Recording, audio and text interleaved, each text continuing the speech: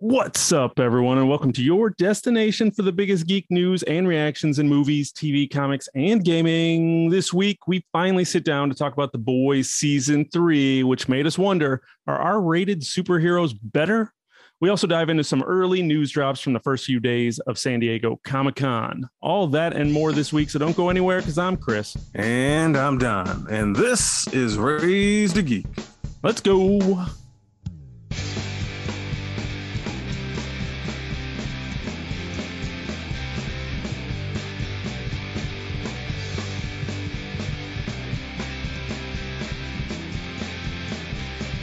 And we are back. Welcome, everyone, to episode 65 of Raised a Geek. Hope you're ready for some violence because we are going to talk about all kinds of crazy shit this week as we're going to dive into The Boys Season 3. And I'm Chris. And always, I'm here with my buddy Don. How we doing, man? Chris, what is up today, my friend?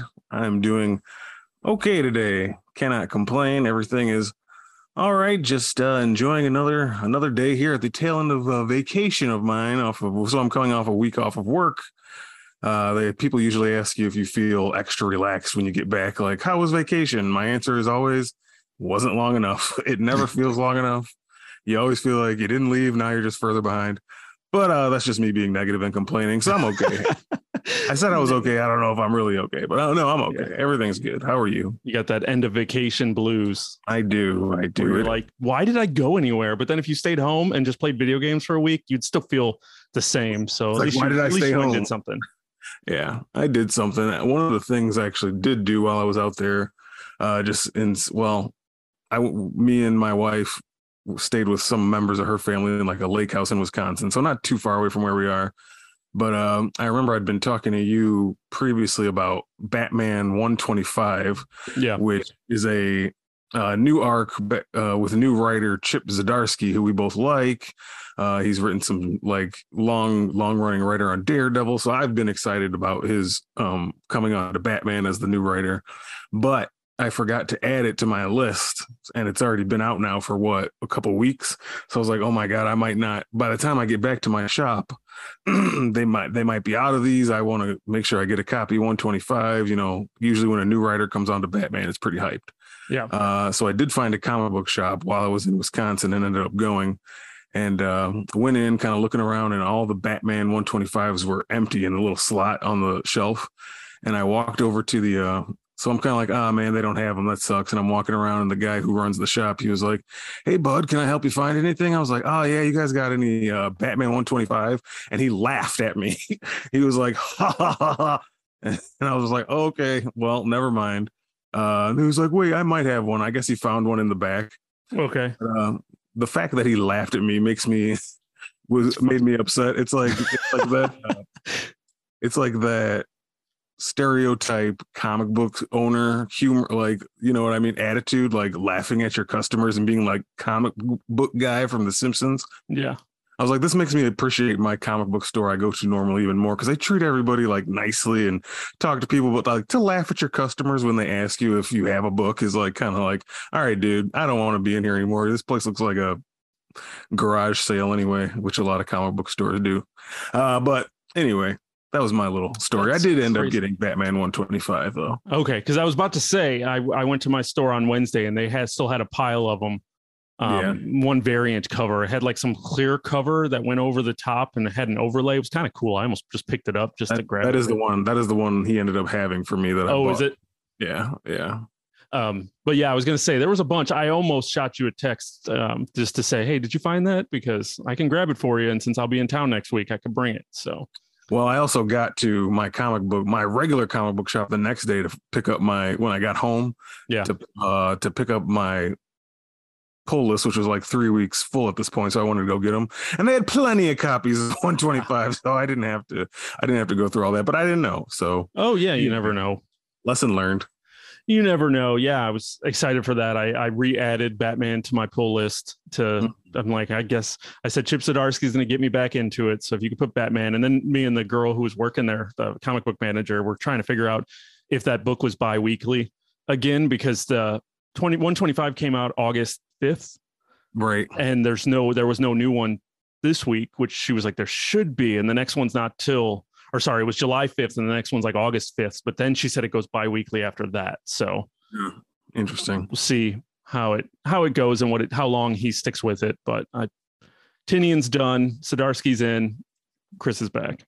Yeah, usually there was even a guy between Tinian and Zdarsky, like Josh Williamson, who I didn't like that much either.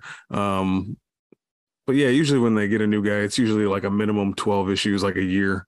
Yeah. So hopefully we get like to see what Chip can do with the character. Like I said, I've really loved what he has done with Daredevil the past couple years. So Batman seems like an easy transition to another street level character who you can really tell some awesome stories with. So looking forward to it. Yeah, I enjoyed 125 when I read it and said, you know what? I'm back, baby. I'm back, baby. I'm back. So, Don, Comic-Con's going on right now. Like literally have the Twitter feed up waiting for these big news drops and trailers and what's going on, which we're going to have to react to a little bit later once we get a full picture of what is coming out of the show. We did get some news that was dropping earlier, so I think we need to dive into that. But so you don't miss our full Comic-Con coverage, make sure you like, subscribe, and follow this podcast on all social media and podcast services. Hit us up on the social media, Instagram and Twitter at Raised Geek, or you can shoot us an email if you want to join the conversation over at raisedgeek@gmail.com, and make sure you can become part of the show. And you don't want to miss us babble about Comic-Con, so subscribe. Absolutely. And as always, thank you for listening. We appreciate it. 100%. Want to thank everybody too for the love that we were getting for our Stranger Things episode we had, where we sat down with our loved ones to talk a little Stranger Things. We had a lot of fun doing that, and everyone's been coming out pretty strong, really pushing that one to the top and giving that a listen. So I hope you all enjoyed it out there. So thank you for that. Yeah, and thanks for listening to us trash Thor too after that.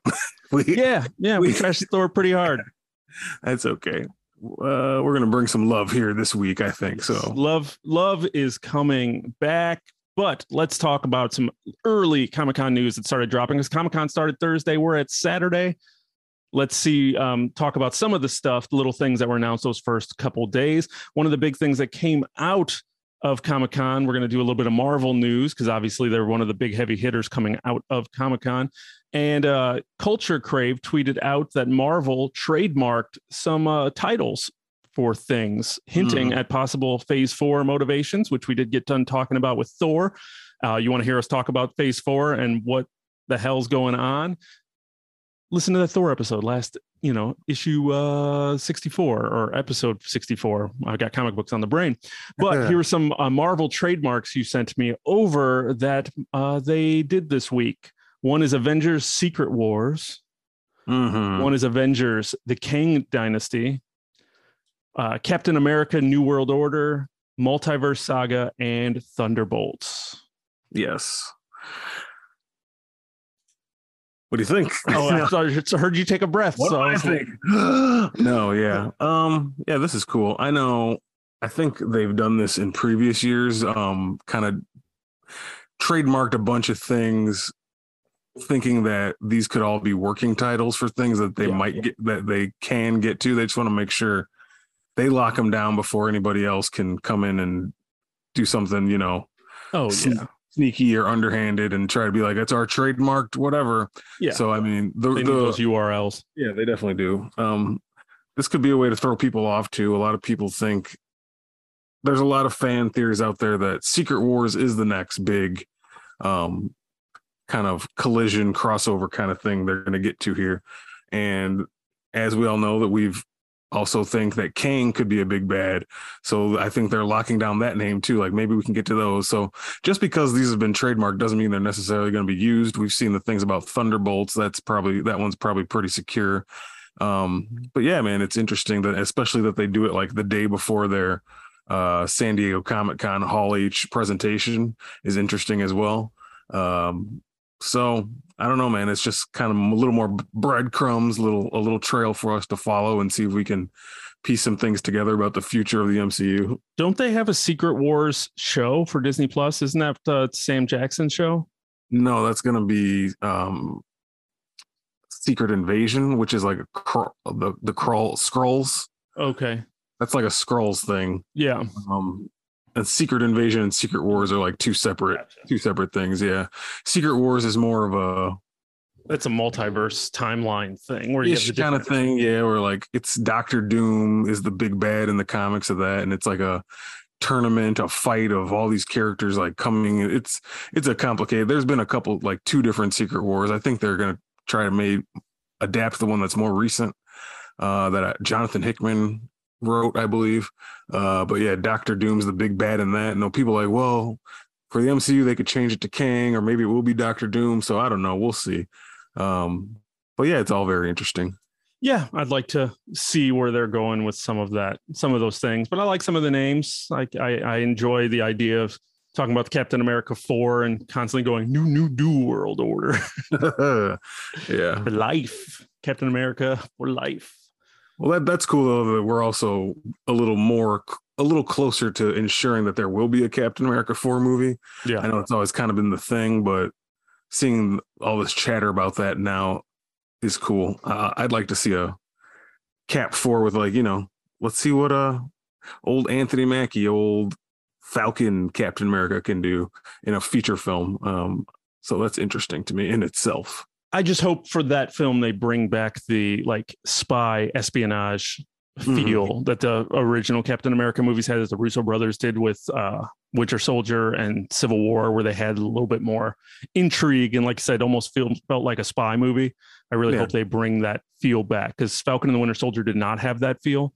And I really hope they bring back that. That's what made those movies really good, was that they had that like genre feel behind it that made it different than just a superhero film. It felt like a real movie. Yeah, especially Winter Soldier. Like Civil War, I get it, is like has a similar feel, but that's also like that's like Avengers 2.5 or whatever 100%. You want to call it. But Winter Soldier, man, feels like a straight up spy movie. Go watch that movie. There's like no humor in there.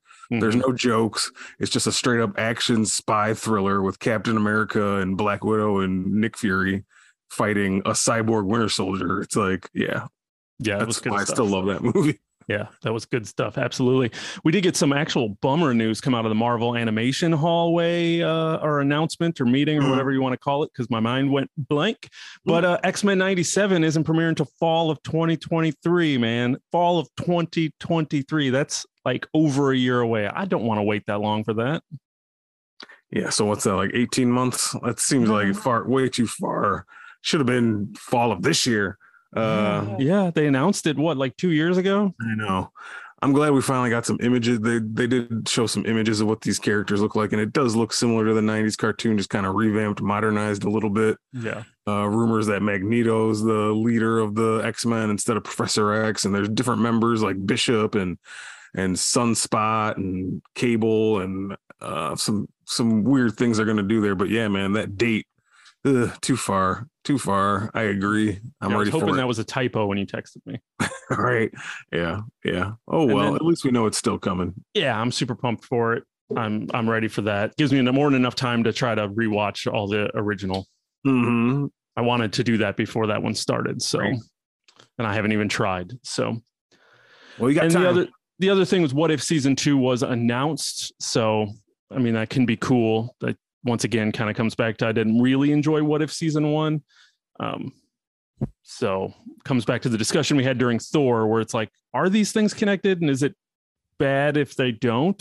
So I think we wanted What If to be a little bit more of a picture into the multiverse and a little bit more coming off of Loki, and they didn't really do that. Granted, they've said that they've tried. They did have Captain Carter show up in live action, and they had Zombie Strange show up. So it's like they're trying, but is it enough? And then once again, should that matter? Should I be able to just enjoy it for what it is? So I'd be curious to see what kind of stories they're going to tell. That could be obviously a bigger part. I mean, I won't lie to you. I'll watch What If Season 2, but we've gone on record as saying we didn't really love Season 1 that much. But I mean, the action, the animation were always cool to me from that show. Yeah. So that's enough reason, I guess, to kind of give a new batch of episodes another chance. But yeah, Season 1, I was we both have said, we had a couple episodes about it. We felt kind of blah about that show in general. Yeah. So I don't know, wait and see. wait and see. I'm sure we're going to have a lot more Marvel news coming out once their panel gets going here. Panel, that's the word I was looking for from earlier. Mm-hmm. But as far as I'm aware, that's not going right now, but we will get you our thoughts on whatever they announce. Hopefully we get some cool stuff. You think we're going to get some more phase 4 confirmation as to like what the main story is, or we'll see. I don't know. We've kind of did our gone through our wishes here. Yeah. Black Panther, Wakanda rumors of a trailer, but I don't want to speculate. We'll just have to wait and see. We will talk about that later. Some other things coming out of Comic-Con that aren't related to Marvel is we did get a trailer for Dungeons and Dragons Honor Among Thieves movie, which is a movie I didn't know was existing, with Hugh Grant as the bad guy, Chris Pine as kind of like the main hero, Justice Smith, who was in Detective Pokemon and one of those Jurassic World movies, the little girl from It, I don't know her name. Yeah, I know who you're talking about. The redheaded girl, the main kid, female from It. Yeah. So don't forget Michelle Rodriguez, your favorite. Oh yeah, Michelle Rodriguez was in that too. Throwing people around. Yeah, I was surprised at how much I actually enjoyed this trailer. It looked like a good time. I was like, we were talking about fantasy coming off of like, we got the Game of Dragon Throne thing trailer. What the hell is that show called? House of Dragons? House of the Dragon. I had Eye of the Dragon in my head, which isn't right. Eye of the Tiger. But so we had, we were having this discussion about Game of Thrones versus Lord of the Rings having a show on at the same time, and then to see Dungeons and Dragons just kind of come out of nowhere and be like, let's show you how we do it, and like having it too. Yeah, and they really, in my opinion, just kind of really laid it all out as like, this is what this movie is going to be. It had like a fun tone. I'm sure it's not going to be good, but it didn't look bad. Like I originally saw the trailer and I was like, I'm not even going to watch that trailer. Like I had zero interest even looking at the trailer. And then my brother-in-law was like, he sent me a link and he was like, watch this trailer. And I was like, fine. So I put it on and it looked fun. It was just kind of, they had fun music and the special effects looked top notch. So yeah, could be a fun hour and a half. Possibly. I think you're right in that this is the one where if Lord of the Rings and House of the Dragon are getting the bulk of the conversation as, traditional serious fantasy, a new fantasy series for people who want a dramatic storytelling of a fantasy tale, Dungeons and Dragons is kind of like, hey, we're the goofy one over here in the corner. Like, we're the one that's not going to take ourselves too seriously. We're playing like, hair metal in our trailer instead of what you would expect, like medieval, colonial, whatever music. Here's our hair metal song and our, Chris Pine cracking jokes and throwing people around. So at least I can give them that they know what kind of movie they're going to be. They're not going to pretend to be like a prestige fantasy movie or anything. They just kind of want to be like, hey, we're the fun, loud, bombastic one that's like, we want to be the blockbuster. We want to be your, fantasy Marvel movie or Fast and the Furious movie or whatever you want to call it. We want to be that kind of movie. So I don't fault them for that. Now, will I go see it? Probably not. It looks kind of just like, too silly for me. But hey, I can't fault them for what they're trying to put out there. And two things. One, I think they lucked out the fact that they went this route, because if they decided that this movie was going to be serious and they dropped that trailer now right in the middle of Lord of the Rings and Game of Thrones, I think they would have been demolished and they would not be part of a conversation.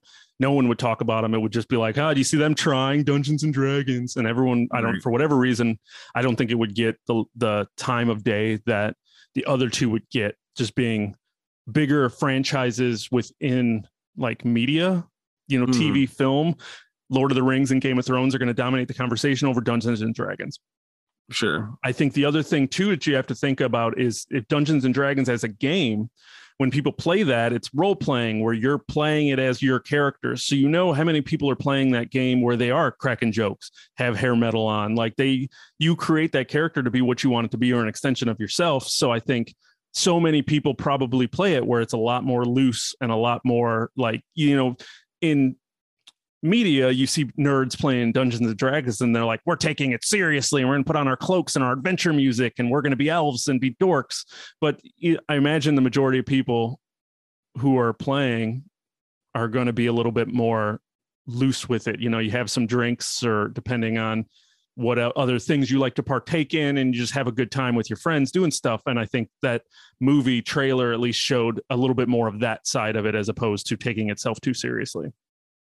Yeah, it's that was interesting. You got to imagine they're also probably trying to take advantage of Stranger Things just ending, and that's like what puts Dungeons and Dragons into people's minds. Mm-hmm. Like people who've never thought about that before, they kind of know what that. Oh, I know what that is. That's what what Eddie plays. That's what Dustin plays. And then like also Eddie, the super popular characters, into this metal music. So like, let's put a metal song on the trailer. So yeah, they're smart for that one. I'm not going to fault them for that. Yeah, absolutely. Absolutely. One of the other things I wanted to talk about, because it just kind of got me excited, and we've talked about it here before every once in a while, but there is a comic book called Berserk that Keanu Reeves co-writes. Berserker. Sorry. It's spelled with no vowels, so it's hard to. It has no vowels in there, so it's hard to know exactly what they're going for here. But Berserker, and we've both talked about the book before on the show. We are kind of going through, enjoying it for what it is. And then they made a couple announcements here at their panel at Comic-Con. They had Keanu Reeves come out to talk about the book, and one of the things was, as you pointed out, that I even missed when I was looking it up myself, was that they are working on the final issues. So it looks like this will be a short-lived book, probably 12 issues? Something like that, I would imagine. Yeah. So just to remind people, I think we talked about Berserker like in our first episode. So this is how long. Did we really?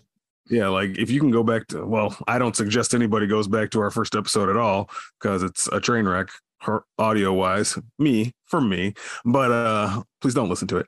But so I think, yeah, this comic's been around for quite a while, and has taken some breaks here, but it was always interesting that Keanu Reeves was involved, that he kind of had a writing credit with Matt Kind, who's renowned comic book artist. So them two teaming up, it's been a fun book. So yeah, we were both kind of interested in seeing something come out of San Diego about some adaptations for this. Which is what they talked about, because they announced Netflix has ordered 2 anime seasons for the show and a live action show version adaptation, however they want to do it. So I don't know, is that going to be a movie or a show, the live action? I don't know if it's at a movie or a show.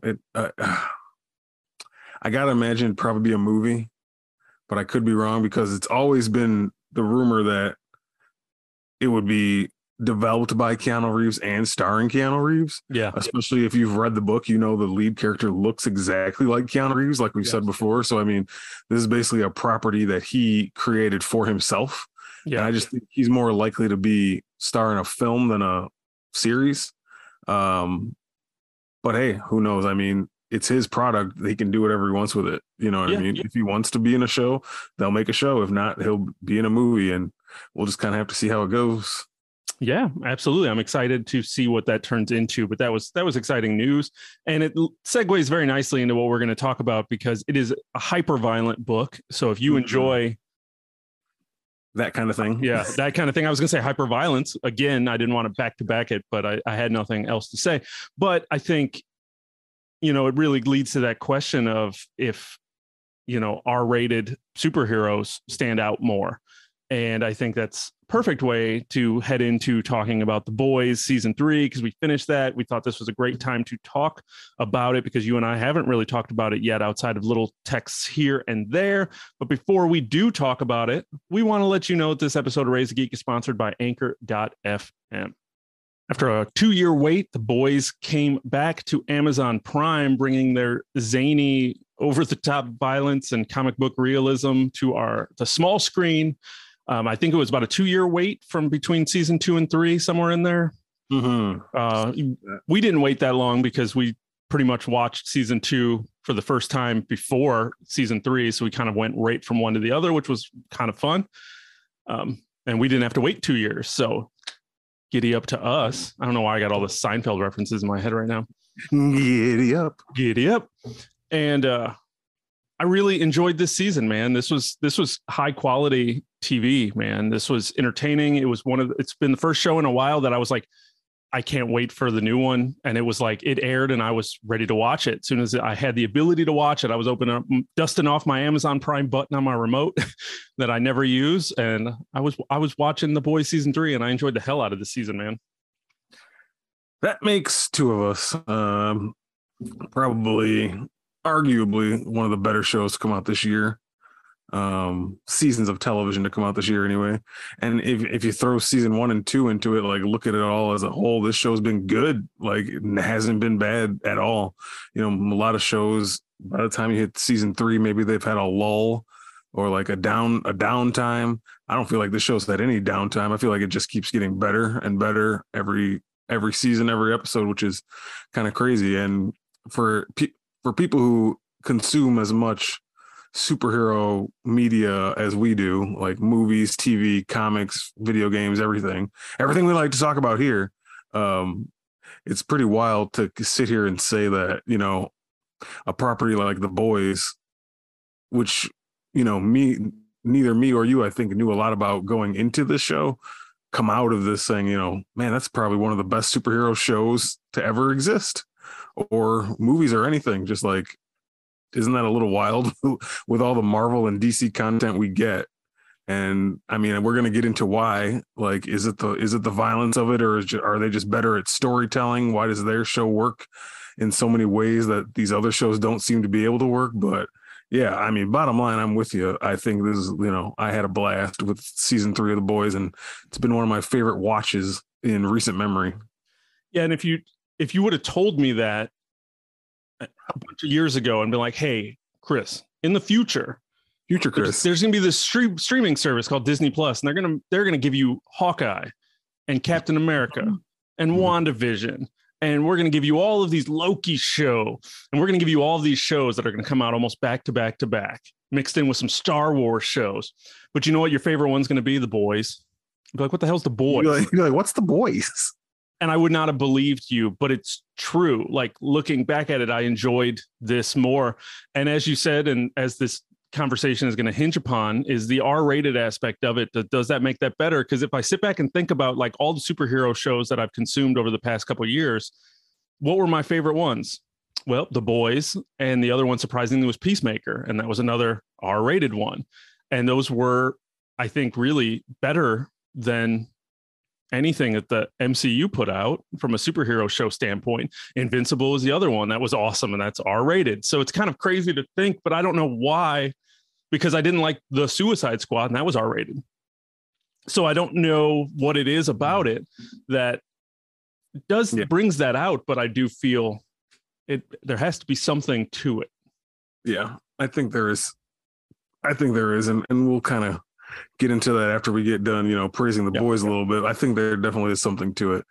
You can even go back so far as back to like Daredevil, Netflix, you know, pushed the violence further than these recent superhero shows do. And we loved Daredevil probably more than any of these Disney Plus shows. So there is something to that argument, but I don't know, since we're talking the boys, just like, I don't know what about it just made me keep tuning in. Like, I just got to love all these characters that I didn't know. Everybody on this show is compelling. Like, every single character.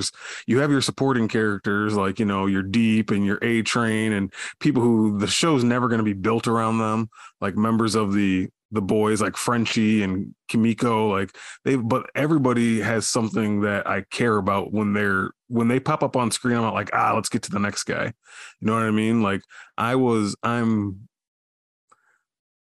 focused for that entire 65 minutes to what's happening to everybody. And that's rare to happen in a show with an ensemble cast that big, that you actually care about what's happening to every single character and every single storyline. And that just, I think, speaks to good storytelling and a good writer's room, and just people who know how to balance things. And I don't know, man, what did you think about all the characters in this? What'd you love about it? No, this season, they went out of their way to almost give everybody an arc. Mm-hmm. And I think we're going to start here with just full on spoilers. So if you haven't watched it yet and you're worried about that, this is your time to check out. If you don't care, we're glad you're here and hanging out with us. Talk about The Boys season 3. I'll tell you all about The Boys. All right. But I liked that everybody kind of had a story, this arc. You know, like you said, Frenchie and Kimiko were side characters, but they were both given fleshed out stories because you had Frenchie and his past and his relationship with Kimiko and what they were turning into. You had his past with the Russian mob that tied into the main story as well. So that worked out. You had Kimiko and her loss of her powers and what it meant, what she is with and without her powers, as well as all the stuff with her just, almost being like a child in this world because she never had a childhood. So you had her with her story. You had MM with his, family and his new, we did a little jump and his wife was remarried, so you had the stepdad and kind of all of that tied in with, Homelander and how that was. And that was really interesting. And of course, kind of was trying to think of the best way to say it, but was kind of tied into real life events, a little bit of just a real life mindset and things that we see in real life.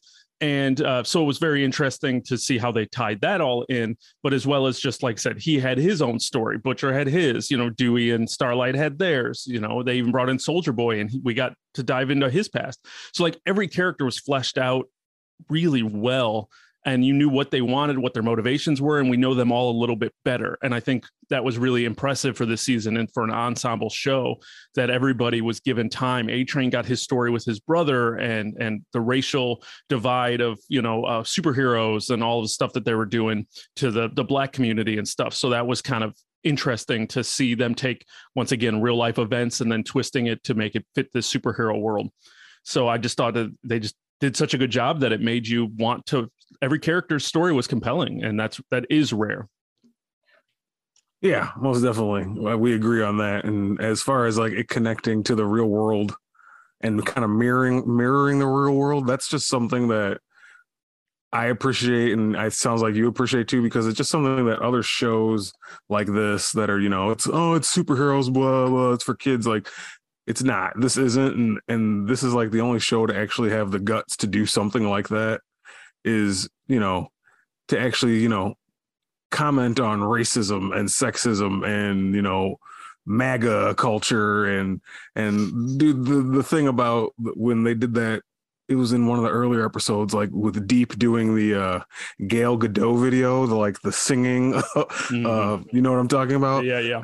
That shit was so funny, man. I was like, man, they're really going there. They're just like don't care who they're making fun of or just commenting on. The show really doesn't care. No, like who they're offending, who they're whatever.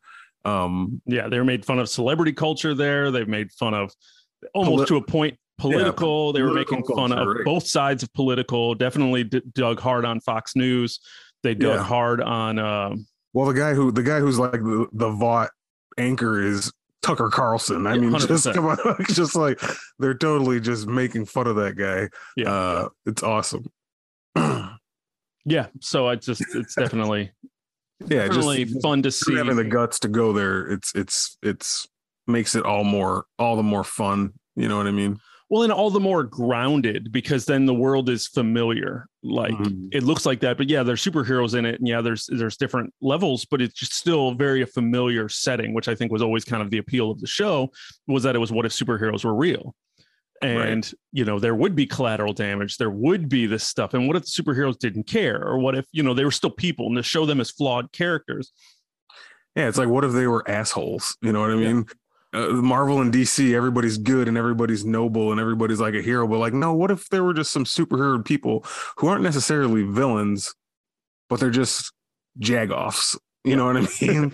We don't see that in our Marvel and DC stories. They don't tell those kind of stories. So for them to actually go there with this is kind of a refreshing take that is just, makes it all the more enjoyable to watch.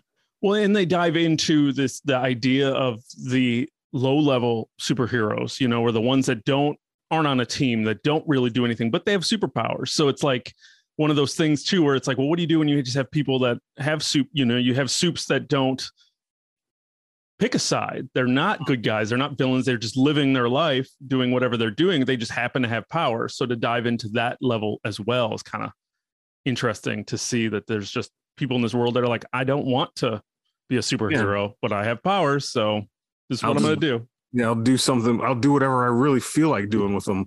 Like have a giant, sex orgy in the middle of the in the middle of the desert or wherever Hero Gaz in the infamous episode. But which wasn't as crazy as I thought it was going to be. That one got a little more extra hyped on the internet. Like people thought it was going to be the most outrageous thing they ever seen. I mean, you watch this show and you've seen a lot of outrageous stuff. It still was, but it wasn't like blow your mind. I can't believe that ever made it past the, FCC or whoever. Still a fun episode there. Oh, that was a great episode because that was the one where we had the giant fight at the end with Soldier Boy, Dewey, and Butcher all souped up fighting Homelander and almost killing Homelander. And that was crazy. Like to see that. Homelander versus Huey versus Soldier Boy was like the fight of the year in comic book media. I'll put that up against any movie or TV show that we've had so far. That was like the best use of superhero fight sequence. That was a hell of a lot of fun. When I think that the reason for that, and it's the thing that this show does that I don't think anybody else does, is, and I think it's the reason why I've kept coming back to the show, and I wanted to watch the show because I loved it every time he showed up on screen, which is Homelander. And I think this show properly, we've talked about it all the time with the MCU. They have a villain problem. Their villains are paper thin. This is the best villain in like media, like across, not even comic books, just this character that Anthony Starr is playing, and the way that he's playing him is so sympathetic, terrifying. You just by this point in season 3, you just never, every time he was on the screen, I was scared for whoever he was in a scene with, because I just had no idea what he was going to do. And watching him and just wanting to come back to him. But then when you hit a scene like that in the Hero-gasm episode, where they're almost getting him, and watching Anthony Starr play that with this mix of cockiness / watching it start as cockiness and turn into fear, and then realizing he was bruised and hurt. And then you see him talking to himself in a mirror and you're like, this dude is unhinged as hell. And it was scary. And it was just, it brought out so many emotions that just villains don't normally do. And it just was so good. And every time I wanted to come back because I wanted to see what was going to happen with Homelander. Like he's the main villain of this show, but he just does it in such a way that it's entertaining and terrifying at the same time. And it's not done nearly often enough. Yeah. Yeah. I mean, you're right. We said this is an ensemble show, which it is. But if this is an ensemble show, everybody else is like the planets that revolve around the sun of the Homelander character. Yep. He's like the straw that stirs the entire show. Everybody's concerned about him. Everything everybody else is doing is because it's like an answer or a counter move to whatever Homelander's doing. He's just, best character on TV right now. I think 100%. we kind of even said it during when we first talked about the first episode or two about this show in an earlier episode. Like we agreed then, and I still feel the same way now. Best character on TV, killing it, like conveying every emotion you can understand, like anger, fear, like psychotica, being a sociopath, just like everything you could imagine and want from a fictional villain today. He's showing you all that. Like, where's the Emmy nomination? Like, I think he's deserving of one. Probably should have got one. But yeah, man, I don't want to say he's carrying the show because, as we said, it's a lot of people contributing here, but he is like doing the job. He's doing the best job. Homelander's my favorite character in media right now. That fight was awesome. Like you said, I agree with you. When we finally, because we haven't seen him ever challenged, and him finally, Soldier Boy finally coming, who, they said to us is him and Homelander are equally matched. They're like mirrors of each other, and having them fight and finally seeing Soldier Boy like kind of get hurt a little bit was exciting to me as a viewer, and be like, oh shit, like he's not invincible. Like he can't just walk around with his, chest out anymore. Somebody finally put a bruise on him, made him bleed. And just that fight was awesome. Yeah, dude, love Homelander. Can't say enough good about him. And he got me super excited because there was a rumor that Anthony Starr, have you heard about his rumor of being Dracula in Blade for the MCU? God, how awesome would that be if that dude was Dracula? I know. I can't wait. That's one of the announcements I hope maybe we'll get to hear soon. That would be amazing. That'd be an awesome rumor if they let him come in. Hopefully he'd be written better. Like I recognize Anthony Starr when this show first started. Like, oh, I recognize that guy's face, but like I don't remember seeing him in many things in the past. Do you? Like, no. What else has he really been in? But the dude is killing it. So like him getting any future opportunities, like all well deserved if stuff comes his way. Like you said, Dracula and Blade would be awesome for us as comic book fans, but even to see him like kind of jump into some other roles, I wouldn't mind it. Well deserved. Honestly, he really hasn't done much. Like he's done some stuff, but nothing like too crazy. He was in the movie Without a Paddle with what was that, Seth Green and Dax Shepard. Dax Shepard. It looks like he spent a lot of his time on the show Banshee, which I think was on like Cinemax or something. One of those things. He was on American Gothic, which was another show that I know I've heard of, but I never watched. I gotcha. Well, and then The Boys. So I mean, like he's been working forever, but looks like he was even in several episodes of Xena the Warrior Princess back in the 90s. So he's been around, but yeah, nothing major. So good for him. A breakout role. Yeah, and it, like I said, should lead to a lot more. He's deserving of leading to a lot more bigger stuff. Yeah, definitely. And if you have another side of the coin to, I guess the other main character of this show would be Butcher. How have you felt about him throughout this season? He's like, and that kind of leads us into the next little point we wanted to make about, what this whole season kind of revolved around, which is V24. And so if you're talking V24, you're talking Butcher. And we kind of knew this was coming from the early posters. Butcher's got glow eyes, and he found a way to kind of soup himself up to kind of even the odds against Homelander.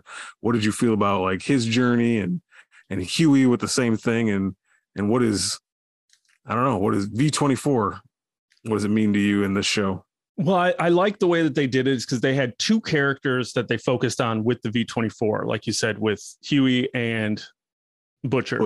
But they both had different stories and different reasons behind the whole thing. It's like Butcher was almost to this desperate state where it's like, I have to take Homelander out. This is a way to do it. It evens the odds. I can figure something out and get him, and we can get rid of this dude. And then you had Huey taking it just because he just feels inadequate, and he has this superhero girlfriend that's always protecting him. He just doesn't feel like a man. He's just very self-conscious, always kind of been that dorkier person growing up, never been able to stand up for himself, never been able to do that. And we've seen over these 3 seasons of him getting stronger. I mean, that's kind of where he started, just kind of like the Billy Joel kind of just dude, telling stories about his mom leaving him and his dad just sitting on the couch and just like kind of slumping down there and not really ever bouncing back from that. So seeing this character come out of his shell and then really culminating with this idea of now he's a soup, and he has this ability and being able to, for the first time in his life, feel strong. That's super like interesting, character arc. And then, like I said, you had Butcher on the other side who was doing it almost out of desperation. Like, hey, I need to end this. This is what I need to do. And I feel, still feels powerful, but in a different kind of way. And he's doing it more out of desperation. So I just thought it was a good way to do it. And like I said, make it even the playing field a little bit with Homelander, and it's obviously gonna push through the rest of the series with Butcher now kind of taking too much and being on his deathbed from it, so we ended the season with him basically being told he doesn't have much longer to live because of the damage that was done to his brain from this medicine. So it kind of, obviously there's going to be tons of implications that come out of that, and how much more desperate is he going to be? And will V24 make a reoccurrence?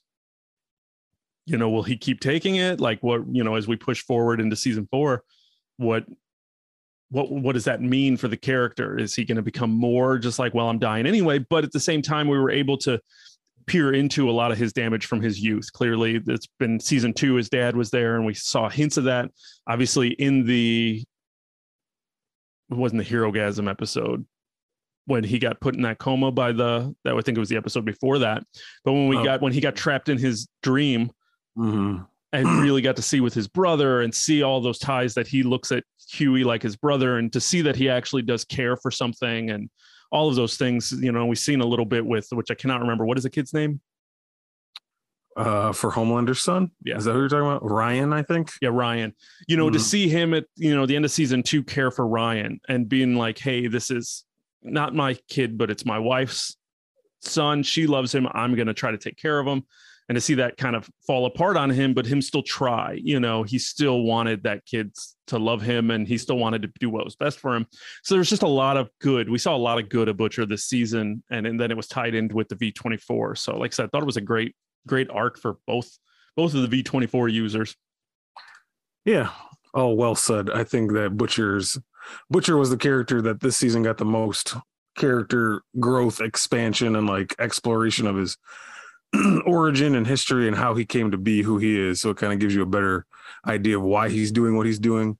I liked the V24 storyline. I always, through the first 2 seasons, I was always like, the boys is an interesting idea, but how do they ever really plan to put a dent in the 7 by just being, humans, except for, Kamiko's got her little powers here and there, but she's, just a brawler. What's she going to do to Homelander? So finally being able to see Butcher finally being able to do what Homelander can do, and Huey wanting to prove that he's worthy and not just a, helpless boyfriend to a soup, and seeing him be able to do some stuff. And some of the scenes with him and his abilities were funny and cool.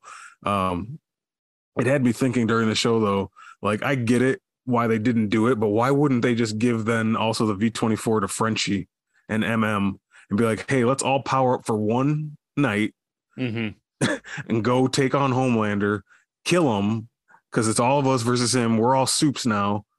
But I understand why. I mean, MM's never going to do that. He's against superheroes, but at the same time, so is Butcher. He was always anti-soup until maybe he's just a little more, sketchy and able to cross that boundary that MM wasn't able to cross. Yeah. I think it just had to do with the shame. Just like, this is a thing that I'm doing, and he really didn't want to let anybody know about it. And I think he enjoyed it, but knew he shouldn't.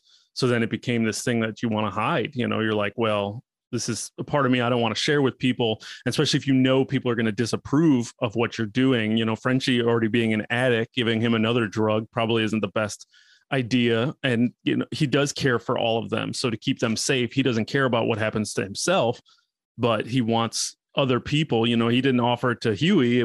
He just figured it out and did it on his own. And I think Butcher liked not being alone in that scenario, so he kind of let that happen. But I just think it was just a shame thing. He just didn't want them to be hurt. He just really wants to do it on his own. He's prideful. But yeah, it realistically, yes, to be like, all right, let's have a meeting. Let's all take this, go kill this dude and be done. Yeah, it could have went down that way in my mind, but I know they had to tell their story the way they had to tell it. But either way, it worked out for me. I love the show from start to finish. Just can't recommend it enough. If you don't have a wheezy stomach, again, you can take a little bit of gore and grotesqueness and whatever. I just think the storytelling is there. Rated R or not, even if this was a PG-13 and you took away all the blood and gore, but you still had the same storytelling, it would still work. That's how good of a show I think this has been and is. Yeah, I think you're 100% right. And because even when you think back to like just the show in general, this season, every season's been bigger. And this one, they obviously pushed their envelope. We talked about in our episode where we talked about the first episode, we talked about the whole thing with Termite climbing inside a man and doing all that stuff. We talked about that scene. But if you even think about this scene, we had a giant musical number in this one. We had we had the Hero-gasm, which is once again R-rated. The musical one wasn't. There was one other like big like set piece thing that they did, but I cannot remember what it is now off the top of my head. I had it a minute ago. Now it's gone. It'll come back to you. But yeah, they did a lot of different stuff, like some emotional things with Kamiko and Frenchie, like some touching moments between them, and a lot of character building that didn't all just have to be violence. You know what I mean? Yeah, and just making the show bigger. And I'm super pumped to see what they do for season 4 to make it bigger. But, when you're talking about the violence, we got an announcement this week that Deadpool 1 and 2 and Logan were all added to Disney Plus. And I mean, those are the rated R'est of R for superhero movies. They're on par with The Boys for the most part. Being added to Disney Plus, which is kind of something that I don't think anybody actually thought. And even opening up Disney Plus and seeing them in the banner was kind of weird. Yes. It was like Deadpool's just sitting here for anybody to just click next on. to the Disney logo. Yeah. Right. It was really, really weird. But, seeing that, they also announced at that Marvel Animation panel that Marvel Zombies is going to be a show. They're getting season 1 and it's going to be rated TV mature for blood, gore, violence.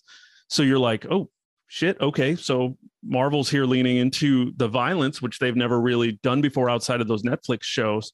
So then it's like, does that make any of those things better? Deadpool and Logan, at least the first Deadpool, are considered some of the most better superhero movies.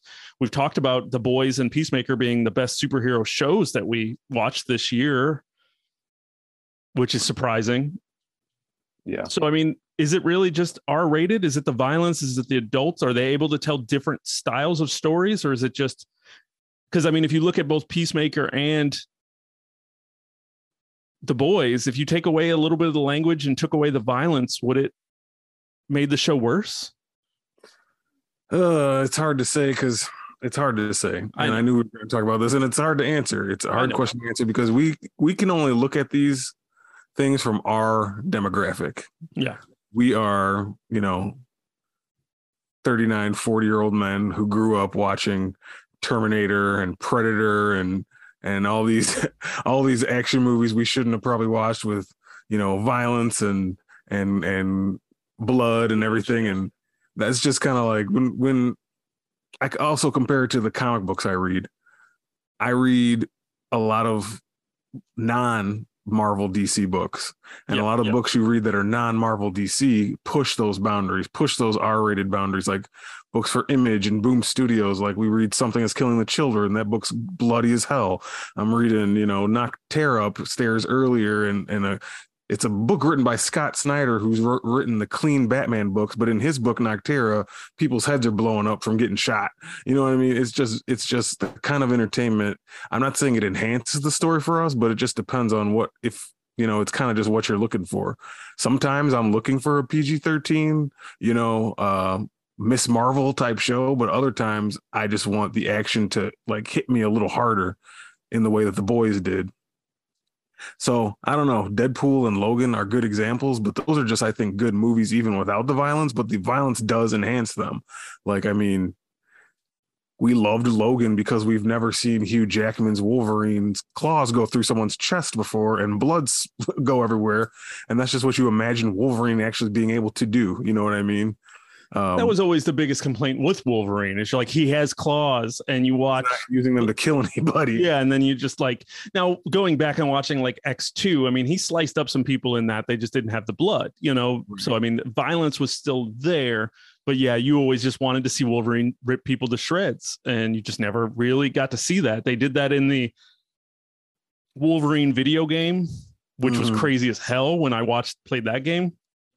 That game was fun as hell, being super violent. And Logan, just to actually finally see that was just something that I think was just something we thought we'd never see. So super, super cool. Yeah, and the same goes for Deadpool.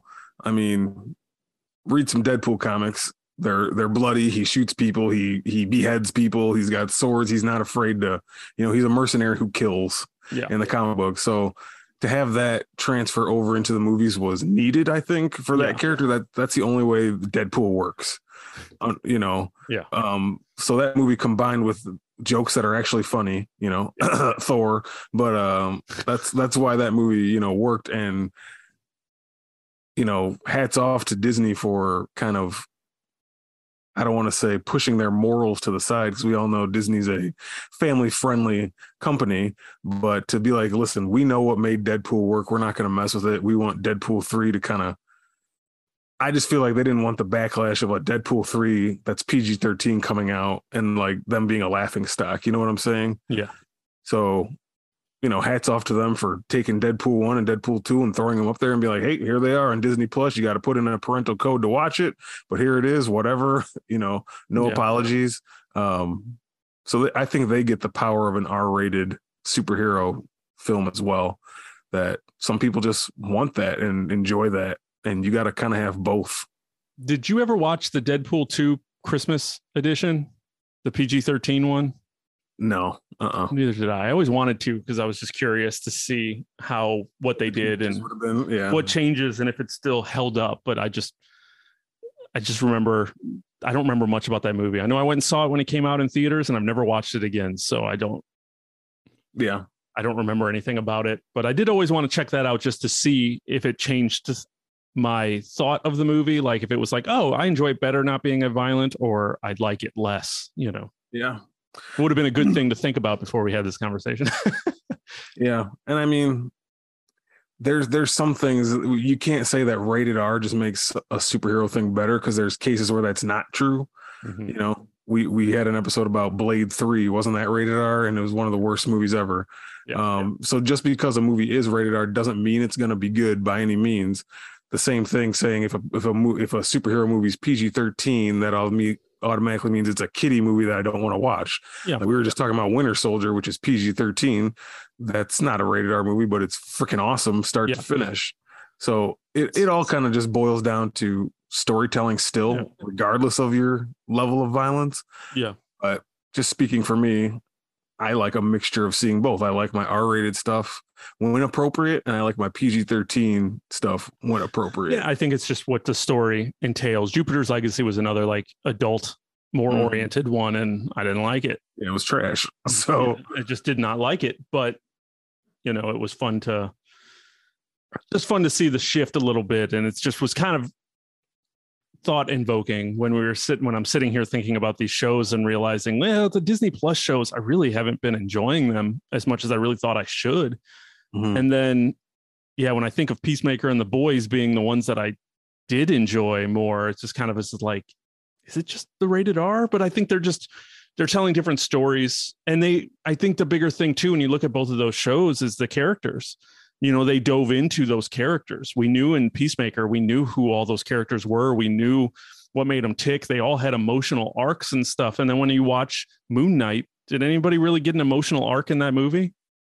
No. Miss Marvel, I mean, there's little bits here and there.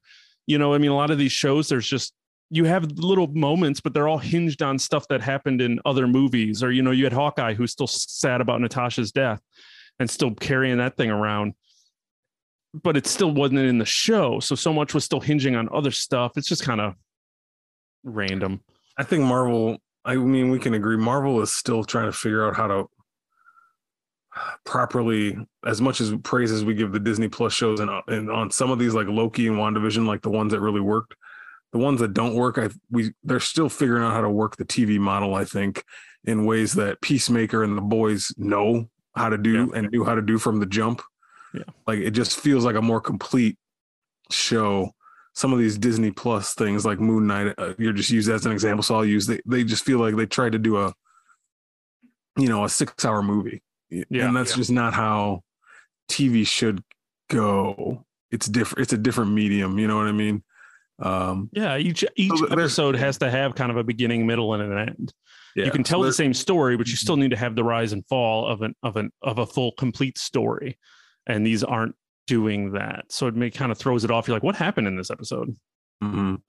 I think they're still working out the king with some of these. First step might be give some of these shows more than 6. Like give them 8, stretch it out a little bit. Don't rush everything then again. So my head is spinning. And I'm like, what's going on? I don't even know what's going on anymore. I don't know. But we're getting off on a tangent here, but I get it. Peacemaker and The Boys worked because they were rated R, but I think they also worked even if they weren't rated R. So I don't know. Yeah, I think that's a good way to put it and probably end the conversation there, because that makes the most sense. And I think that's the biggest thing is if you take away the violence, is the story still good? And the answer for at least both of those was yes. It didn't need that. Yeah, maybe the jokes were funny. They were able to tell a little bit raunchier jokes in Peacemaker because of that. They're able to hit a little bit heavier and some of the real world references in The Boys because they're able to take it to the next level and really show you how some certain behaviors leads to and what it can lead to. And they're really taking that to you. So because they're able to take it to that next level, everything hits harder or funnier, depending on which direction you want to go with it, where they don't always do that. But I think this overall story and the characters is why we're here and why we still like the show. We just got done talking about The Boys season 3, and everything came down to the characters. We loved every single one of those characters and their story arcs and what they did and what they were forced to do or what they chose to do. And that was all engaging, regardless of if they, murdered somebody in a horrific, violent fashion or told a joke or did something inappropriate, like, make love to an octopus. Oh boy. Uncomfortable. Yeah, I didn't really need those scenes, but no, me neither. There was a lot with the Deep I didn't really need, but yeah, I still hate the Deep. He could be gone. I don't really give. He still bothers me. Yeah, I think they just like to deprave him or like demean him for comedic effect and like really punish the character. But I just don't need to see it or him. Like he doesn't bring anything for me. But regardless, it's still, as you said, he's still involved in very interesting scenes and big moments. So like I said, he still plays his part. So I'm okay with it for the overall arc of the story. So what is your opinion out there of R-rated superheroes? Is it better? Do you just like the violence? Do you like the story? Let us know. Hit us up, email over at raisethegeek.com or hit us up on Twitter or Instagram at raisethegeek. Our Instagram is starting to take off. So thank you all for who've jumped out over there. We're getting a lot of interactions. So we'd love to see it. So shoot us a message. Let us know what you think about R-rated superheroes. And the boys. And the boys. Definitely Boys season 3. Ready for season 4. I'm here for it. We'll be here for it. And then we will be back as soon as possible, or at some point once we get a little bit more information on what's coming out of Comic-Con this weekend. And we'll either talk about it on our next episode or we might end up having to do some bonuses. But bonuses, you all like bonuses, don't you? Who doesn't like bonuses? Right. But I think that's going to do it for us this week. So for Raise the Geek, I'm Chris. And I'm Don. And thanks for checking out the show, where geek is all we speak.